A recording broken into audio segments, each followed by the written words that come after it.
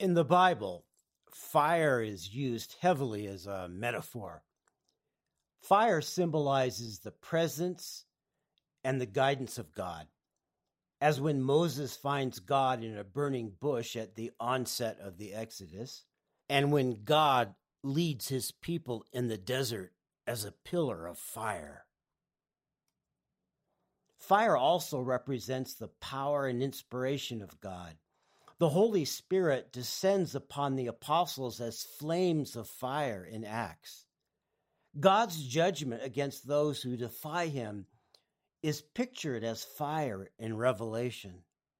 Fire is used in Old Testament sacrifices when the people of God make offerings of grain and animals. They burn their offerings because in this way, only God can make use of them. God's people are said to be refined through fire in the book of Malachi when they undergo moral and physical trials. Notice that when God is fire, fire does not destroy people who are good. In Isaiah, God declares this to people who have been redeemed. When you pass through the waters, I will be with you, and through the rivers they shall not overwhelm you. When you walk through fire, you shall not be burned, and the flame shall not consume you. Water is used in the Bible as a powerful symbol of God's presence or actions. Consider this from Genesis chapter 1, the second verse of the Bible. The earth was without form and void, and darkness was over the face of the deep. And the Spirit of God was hovering over the face of the waters. We see that water has a special place in God's heart. His Spirit, which in the New Testament we call the Holy Spirit, hovers above water when the world is created. In the Gospel of John, Jesus says, "If anyone thirsts, let him come to me and drink." He speaks of his powers of forgiveness and redemption as a sort of soothing water. Jeremiah, in the second chapter of the book, speaks for God. "And now what do you gain by going to Egypt to drink the waters of the Nile? Or what do you gain by going to Assyria to drink the waters of the Euphrates?" The waters of these two rivers are being equated with people who are not of God. And we see that God divides good and evil people by comparing them to good and evil waters. Most importantly, water is used as a symbol of salvation and eternal life in the kingdom of God. This metaphor appears multiple times in the Bible. We all know of the woman at the well to whom Jesus speaks. He tells her that the water she is drawing will only quench people's thirst for a bit, but his healing waters will give us eternal joy. Water is also used heavily to represent God's cleansing abilities through ritualistic physical cleansings. John the Baptist uses the water of the Jordan to do this. And in Ezekiel 36, God says this to the house of Israel through the prophet, "I will sprinkle clean water on you, and you shall be clean from all your uncleanness, and from all your idols I will cleanse you." Otherworldly and celestial phenomena, like stars, are heavily used as metaphors and powerful symbols in the Bible. The Hebrew word in the Bible for star is kokab. In the book of Job, Job is brutalized by the devil with God's permission, and yet he maintains his full faith in God. A friend of Job who is attempting to console Job declares, "Is not God high in the heavens? See the highest stars, how lofty they are." Ancient people didn't know what the stars were, but they were brilliant at night, and they seemed to be infinitely high in the sky. Yet God was higher than the highest stars. Jesus, the Messiah's arrival on earth as a baby, is heralded by the appearance of a brilliant star. This is Matthew 2, verse 2, with the wise men speaking. Where is he who has been born King of the Jews? For we saw his star when it rose and have come to worship him. This is just a handful of the many, many examples of natural phenomena being used in the Bible to signify the presence, power, protection, guidance, and eternal nature of God. There's a reason for the Bible being so filled with metaphors relating to God and rooted in nature. It's not because at one time God chose to communicate his nature through nature. It's because God has always done this, and he still does it now. We're just not listening. When I was in high school, I lived in an area now called Santa Clarita, on the edge of the Mojave Desert. Back when I was there, it was only lightly populated, and yes, in the summer it was well over 100 degrees. The closest Catholic school my parents could find was some number of miles south in the San Fernando Valley in the greater LA area. So I drove my 1965 Pontiac GTO every day to school. I had to go out of the desert, up over some hills, and down into the valley. The drive at first was actually quite easy. I passed above these hills using a highly elevated freeway, which at the time was brand new. Then one day, there was an earthquake, and the entire elevated freeway system fell to the ground.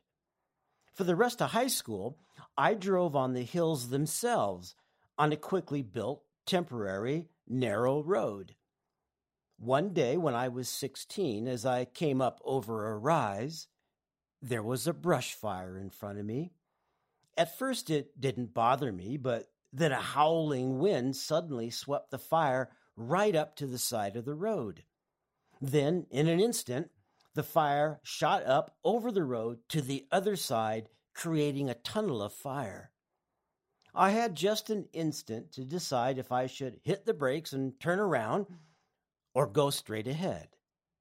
I looked in my rearview mirror and saw that the fire was behind me now. On impulse, I floored it and shot into the tunnel. The people of the Bible lived in a radically simpler world than ours.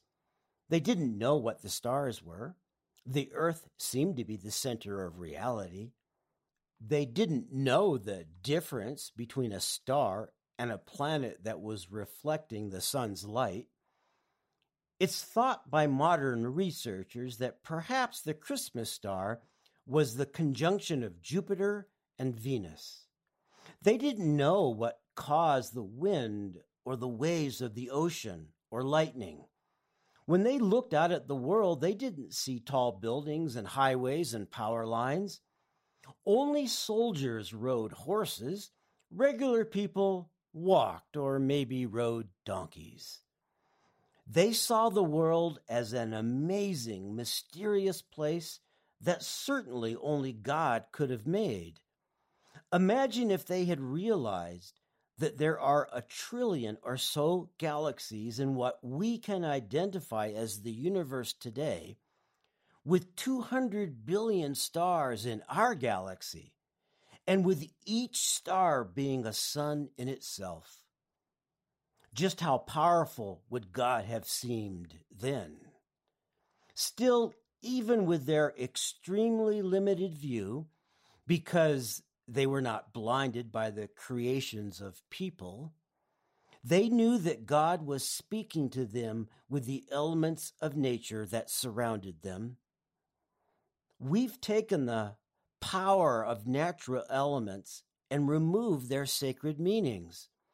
We tell ourselves that we will one day fully understand all of nature and that in the meantime we will incrementally conquer it. As a result, we're not seeing and hearing God speaking to us. Habakkuk was one of the latter prophets of the Old Testament. He lived in the late 7th century BC. He knew that God is just and therefore the righteous can count on being vindicated in the end. Evil people can count on perpetual divine punishment. As a prophet, he listened to God and passed on the words of God to the people of God. The book of Habakkuk is a prophecy for people caught in a waiting period. God will fulfill his promises, but we must wait, be patient, trust God, and know that God will speak to us when the time is right. We simply need to be listening when God does speak. In the 3rd chapter of Habakkuk, he prophesies, "His splendor is like the sunrise, rays shine from his hand where his power is hidden." The sun was the most powerful thing that the ancients could see. It gave them the day, light, and heat. Without the sun, there was no food, nothing other than darkness. God caused it to appear over the horizon in the morning, and God took it away at night. But God always returned the sun again the next morning. God controls the sun for us, giving us the necessary day for work and the night for rest. And in fact, God orchestrates the entire universe for us. The tunnel of fire that I drove into at about 90 miles an hour was not very long. I barely entered it before I saw the end. I drove through, and only for a moment was there fire all around me. I drove the rest of the way to school with my car going thumpity-thump because I had partly melted the tires. When I pulled into my school's parking lot, I discovered that my metallic gold paint was singed as well. Luckily, my father ran a tire shop and garage, and he had a buddy who owned a body shop. When I walked into my first class, religion, feeling a little shaken, the lesson was on the transfiguration of Christ from Matthew 17. The discussion was about the symbolism in this passage. His face shone like the sun, and his clothes became white as light. And behold, there appeared to them Moses and Elijah talking with him. And Peter said to Jesus, "Lord, it is good that we are here. If you wish, I will make 3 tents here, one for you, and one for Moses, and one for Elijah." He was still speaking when, behold, a bright cloud overshadowed them, and a voice from the cloud said, "This is my beloved Son, with whom I am well pleased. Listen to him." When the disciples heard this, they fell on their faces and were terrified. But Jesus came and touched them, saying, "Rise and have no fear." And when they lifted up their eyes, they saw no one but Jesus only. This happens right after Jesus reveals that he is the Christ, the Messiah, and that he will be put to death. Jesus is moving from a teacher in the Galilee to a crucified Son of God in Jerusalem. Jesus takes 3 of his disciples, Peter, James, and John, up the mountain.